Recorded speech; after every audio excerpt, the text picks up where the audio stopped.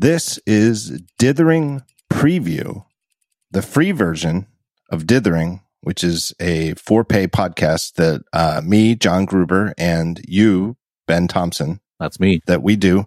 You can go to dithering.fm and sign up, and it's $5 a month, and it is 15 minutes per episode, not a minute less, not a minute more, 3 times a week. Not a second less, not a second more, in fact. So after every episode, we take a snippet, a minute to 90 seconds or so. We post it on Twitter. You can access it on our website, or you can listen to it right here in this podcast. Get a taste of every episode that we recorded in January 2021. We made it, John. We made it. We made it to January 2021. We went from an insurrection, a literal insurrection against the United States Congress, to a peaceful transfer of power to here we are to GameStop. You know, I'm still holding GameStop. Well, you can hear all about that if you subscribe. Go to dithering.fm. Super easy to subscribe and add it to your podcast player, and you can listen to these in full. But for now, here is a taste. Enjoy. January 4th, Facebook's unknowable megascale. Facebook is so deep. And I kind of feel like Facebook itself, they clearly know it. Like Zuckerberg and the people who run Facebook, they have a much better comprehension of how deep and truly hard to put your finger on just what it is that they do. But they're willing to let people talk about Facebook as though it is a more simplistic surface level thing, and that there is even a notion of controlling what people see, right? It's like, yep. If it was a publication, like you can say, hey, there's a Georgia runoff, and I think that the New York Times wrote a puff piece about the Democratic candidate and really went hard after the Republican candidate. And this just shows how the New York Times is biased against Republicans or biased in favor of Democrats or both.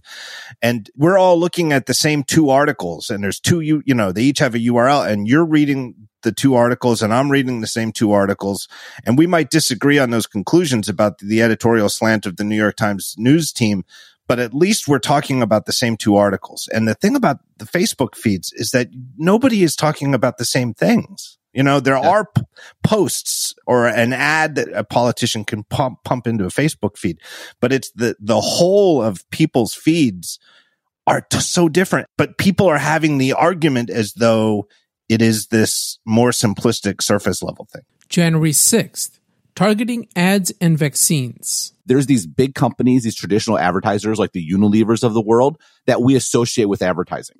And this actually came out, I think, 3 or 4 years ago, when P&G sort of announced that they were pulling back from this sort of advertising. And Facebook's stock went way down overnight, and it was this big deal. It's like, oh, this stuff doesn't work, et cetera, et cetera. And it turned out, and this is real. Like, you look at Facebook's, like Facebook's has a very diverse and dispersed set of advertisers because it doesn't really work that well for the P&Gs of the world, right? The P&Gs of the world, but you think about it, the P&Gs or the Unilevers of the world or the Coca-Colas of the world, their entire businesses are built around the TV mass market model. They create products that are broadly attractive. They advertise them, then they put them on like store shelves. And like, there's a whole like causal chain here where the idea is someone in a store needs deodorant and they pick out the one, and they're not even sure why they picked it out, but it's been like conditioning over, months or years of advertising that they should be favorable to this sort of thing. That sort of advertising doesn't really work on Facebook because it's meant to be mass market, and Facebook is all about individual. Facebook is all about giving you exactly what you want to see. Well, then if it doesn't work on Facebook, it doesn't work on Facebook. But the mindset that's taken hold industry-wide is that it doesn't work anywhere.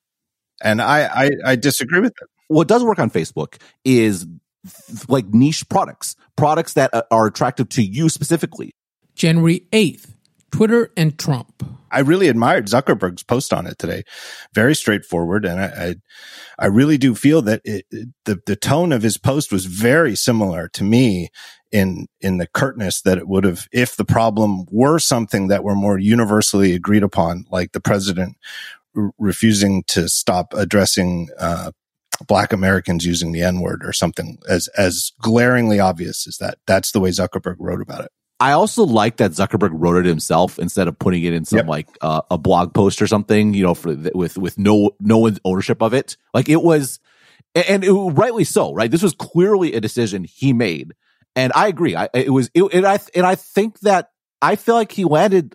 I mean, obviously I'm biased because I've largely concurred with the way Facebook has approached this, but I thought he drew a good distinction between why they didn't block him in the summer and why they are now. And again, I can understand, like, I always understood your point in the summer, just as I think you understood mine.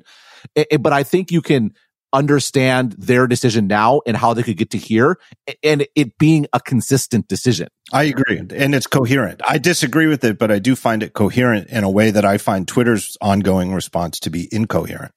January 11th, Trump banned. I hate to admit it because I was really looking forward to lording it over you that I was more right than you on this whole issue of kicking him off these platforms. But trying to be intellectually honest about it, I'm really coming around to the notion that this was the right time. That you kind of have to, you want to say, hey, like if it's a kid playing with matches, you want to take the matches away from the kid before the kid actually sets the house on fire, right? But the analogy doesn't hold up. Like in some ways it gets into more of like Minority Report, with the pre-crime. And it's like, you kind of have to wait until you go over the line, and it's been a lot of, and I think those of us on this pushing on the side of, hey, they should just kick him off Twitter, for a while now. Whether it was for the last few months or the last year. I mean, there have been people who've been saying it's probably since before he was inaugurated, Yep, absolutely.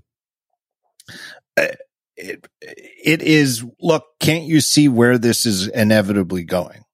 And I think that that's not to say that they, or even including me, we were wrong, that we could see that this would come to no good end. In a sense, it feels right that this came when it did. January 13th, An American Perspective. This is going to be costly. Like, this is going to increase the likelihood of countries going their own way on the internet, of putting more restrictions on American tech companies, of taking their own path as far as speech goes, reducing American soft power. But it's good to admit those costs, but you can't turn around and say, oh, we should have never then borne those costs, because extraordinary situations called for extraordinary actions, and the blame should be put where it is, which is on Trump. He's the one that, like, it was his sort of final gift to the U.S. is harming our most valuable industry, and the industry just had to do what it had to do. I thought that there was an interesting thread, just two tweets. Nikki Haley, who was Trump's ambassador to the UN and is one of the few people from his administration to escape with her reputation almost wholly intact, tweeted in opposition to Twitter kicking him off. Her tweet was, silencing people, not to mention the president of the U.S., is what happens in China, not our country. #unbelievable. And there's a lot you can criticize with that. And I could write a whole essay on it, but this one tweet from Jamil Jaffer, I thought summed it up. Another way to look at this is that forcing publishers to publish the government speech is what happens in China. January 15th, the WhatsApp narrative. It's also dangerous when you're crafting a message to unveil something like this. It can be seriously dangerous that you, like Facebook in this case, the company that makes it, you know exactly how the whole thing works. And in the case of this, they know that person-to-person messages are end-to-end encrypted, and they cannot see them. It's not like a choice that they could roll back. It's end-to-end. That's why end-to-end encryption is so, non-negotiable for something that is truly secure, because you can't have a bug, and you can't have. Right. They can't change their mind. They can't change the terms of service and suddenly start looking at it. It's math, right? Right. Or a bad actor on the server can't just go peeking into a database table and see the content of the messages. It just can't happen. They don't have the keys. So because they know that, it can give them a false confidence that they didn't have to worry about the messaging, because they know they can't read. What do people really care about? They care this is why it was so radioactive. People care about the privacy of what they write and the pictures and stuff like that they send in messages. And I think Facebook was blinded by the fact that they weren't worried about the messaging because they know it's secure. That's exactly right. And you see this happen all the time. January 20th, low-hanging fruit. One of the things we talked about in the last episode was the Facebook WhatsApp thing. Right. And what's so interesting about a business and a moat built entirely on network effects is it's actually much more brittle than it seems, because network effects can undo themselves with amazing rapidity. Right? Like, and you think about all these discussions about Facebook and they're reading your messages. And as we didn't quite get to in the podcast, I think we kind of insinuated it. Like Facebook, as far as like privacy and your metadata, like they're gobbling up everything, but the actual security of your messages themselves is very strong, but that can spread via the same network that gives WhatsApp its moat, right? And so it's kind of like the conditions for its own demise are sort of like baked in some respects. Well, the thing about the virus, it's the same thing. Just as a virus spreads exponentially, you can kill a virus exponentially if you get the vaccine out there at speed. It's not a linear return. Like, the more vaccines you get out there, you get an exponential protection against the virus, which, by the way, people don't seem to be aware. Like, there are new mutations out that spread way more quickly. So like the need for speed is actually only increased, not decreased. It's crazy that the thing that we're being limited by is the bureaucracy of actually putting needles into people's arms and not the physical operational mechanics of producing the vaccine. January 22nd, Intel and the iceberg.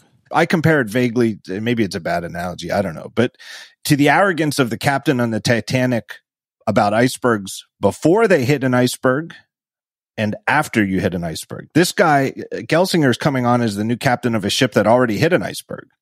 There's no denial. And I think if you just think about that line, it was quoted in the Oregonian newspaper. It looks really brutal in print, but I would bet, and he did not mean it for public consumption. Somebody told it to the reporter. He was getting the team fired up. He's like, look, we're getting our asses kicked, and that has to stop. That's my take. And the other thing about Ed Colligan's remarks is they were at a public event. He was talking to the press, like on stage at like a meeting. He meant for them to be public.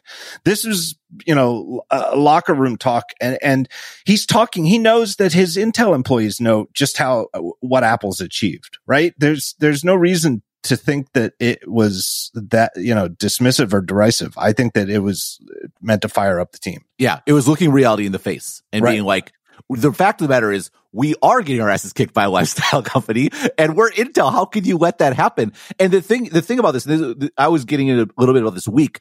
I think that we underplayed it when we were talking about the M1, that the M1 being so much faster it's not just Apple. It's also TSMC. And that's kind of Intel's problem, is they're fighting a two-front war.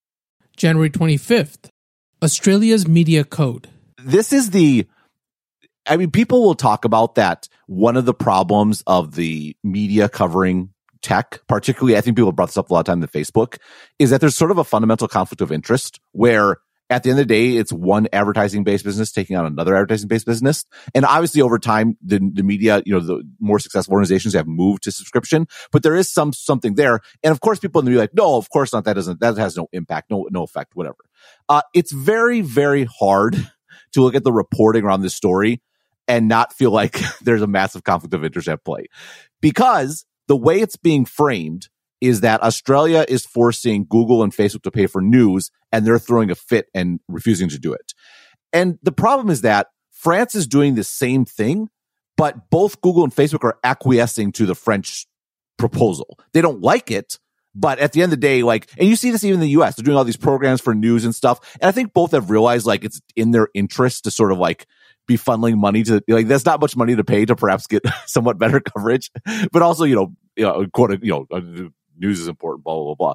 But the Australia thing that's not the problem. The reason why Google is flipping out in Australia is, among many other things, including having to give money to news organizations based on an arbitrator deciding what the number is for all intents and purposes, they also have to disclose all algorithmic changes to Australian news organizations 2 weeks before they do them. January 27th, Twitter buys review. All the people that are interested in these paid newsletters are all on Twitter, right? Twitter is a small audience, but you're on Twitter because you like text and you like information. And like, that's the sort of person that takes to Twitter because it's so information dense. And that's why Twitter has sort of a natural cap on their market for the product as is, because there's a lot of people that don't want to consume information that way, right? They would rather, be more video oriented or visual oriented or sort of a different sort of way to come in. Twitter's just like, straight to your veins information. And the sort of people, though, that will want new subscriptions or paid newsletters or want to follow that Wall Street Journal link, for example, to a paywalled article, they're all on Twitter. And Twitter has a massive opportunity and role to play in intermediating all these transactions. The problem, though, is it's Twitter, the product that hasn't changed in 15 years. Like the Twitter retains so much.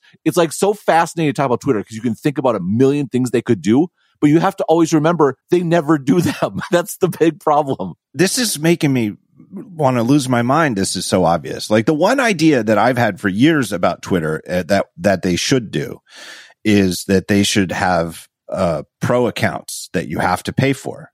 And psychologically, it would be a hit product because, of course, what is one of the things you would get as a benefit? You would get a badge on your avatar. January 29th, GameStop day trading. There's this sort of debate going on even before yesterday happened about like, what's the motivation here, right? And so it's like, people are bored or people are greedy and it's a bubble. People are bored of the pandemic. They're stuck at home. They have extra cash. And then all bubbles are driven by greed. And then it breaks up. And then you go to the Reddit thread. They're like, all these people saying we're motivated by boredom and greed. That's BS. We want to stick it to the man. And they're all telling these stories about the financial crisis and how it was unfair that Wall Street got it. And I think it's the Rorschach's plot idea. They're all true, right? But they're true in that they get, these are myths that sort of get created. And so maybe some people were in it because they thought it was a good fundamental position. And then some people got into it for a different reason. And then people got in it for another reason. But then your reasoning changes, and this idea of we're actually sticking it to the guy. We're not in this to get rich. We're in this to make a point and to inflict pain on Wall Street. Well, that's actually really, really effective if you want to create a mindset that will make people hold, right? Why did GameStop come back? It came back because people, not because it was rational. It came back because people wanted to fight back. And you think about it, it was a brilliant sort of propaganda move, whether it was intentional or not, to actually make this a true fight. Yeah, it really was a roller coaster. Facebook targeting ads, Twitter and Trump banned, American Perspective, WhatsApp, Intel, GameStop trading. I mean, that really covers the gamut. A month ago, Donald Trump was not only the president, he had a Twitter account, which was really powerful. It's funny because Twitter is like the conservation of Twitter power or conservation of social media power, where once Trump went away, it had to go somewhere. So it basically went to Wall Street. Honest question. What do you think, like when he wakes up in the morning, what do you think he misses more, being president or having a Twitter? Having a Twitter, of course. Being a president sounds like a terrible job. I think so too. Because he had the Twitter longer, and I think he was much better at it. Oh, he was a brilliant Twitterer. That's the thing that's amazing about it. I mean, you got to admit, no matter what you think about whatever he actually tweeted. Right. That's the thing. He should have been taken out of office 2 years ago. He should have been impeached 2 years ago and taken out. But the Twitter, he was really good at it. It's a real American tragedy. Anyhow, you go to dithering.fm and subscribe. I can't stop laughing. That's January for you.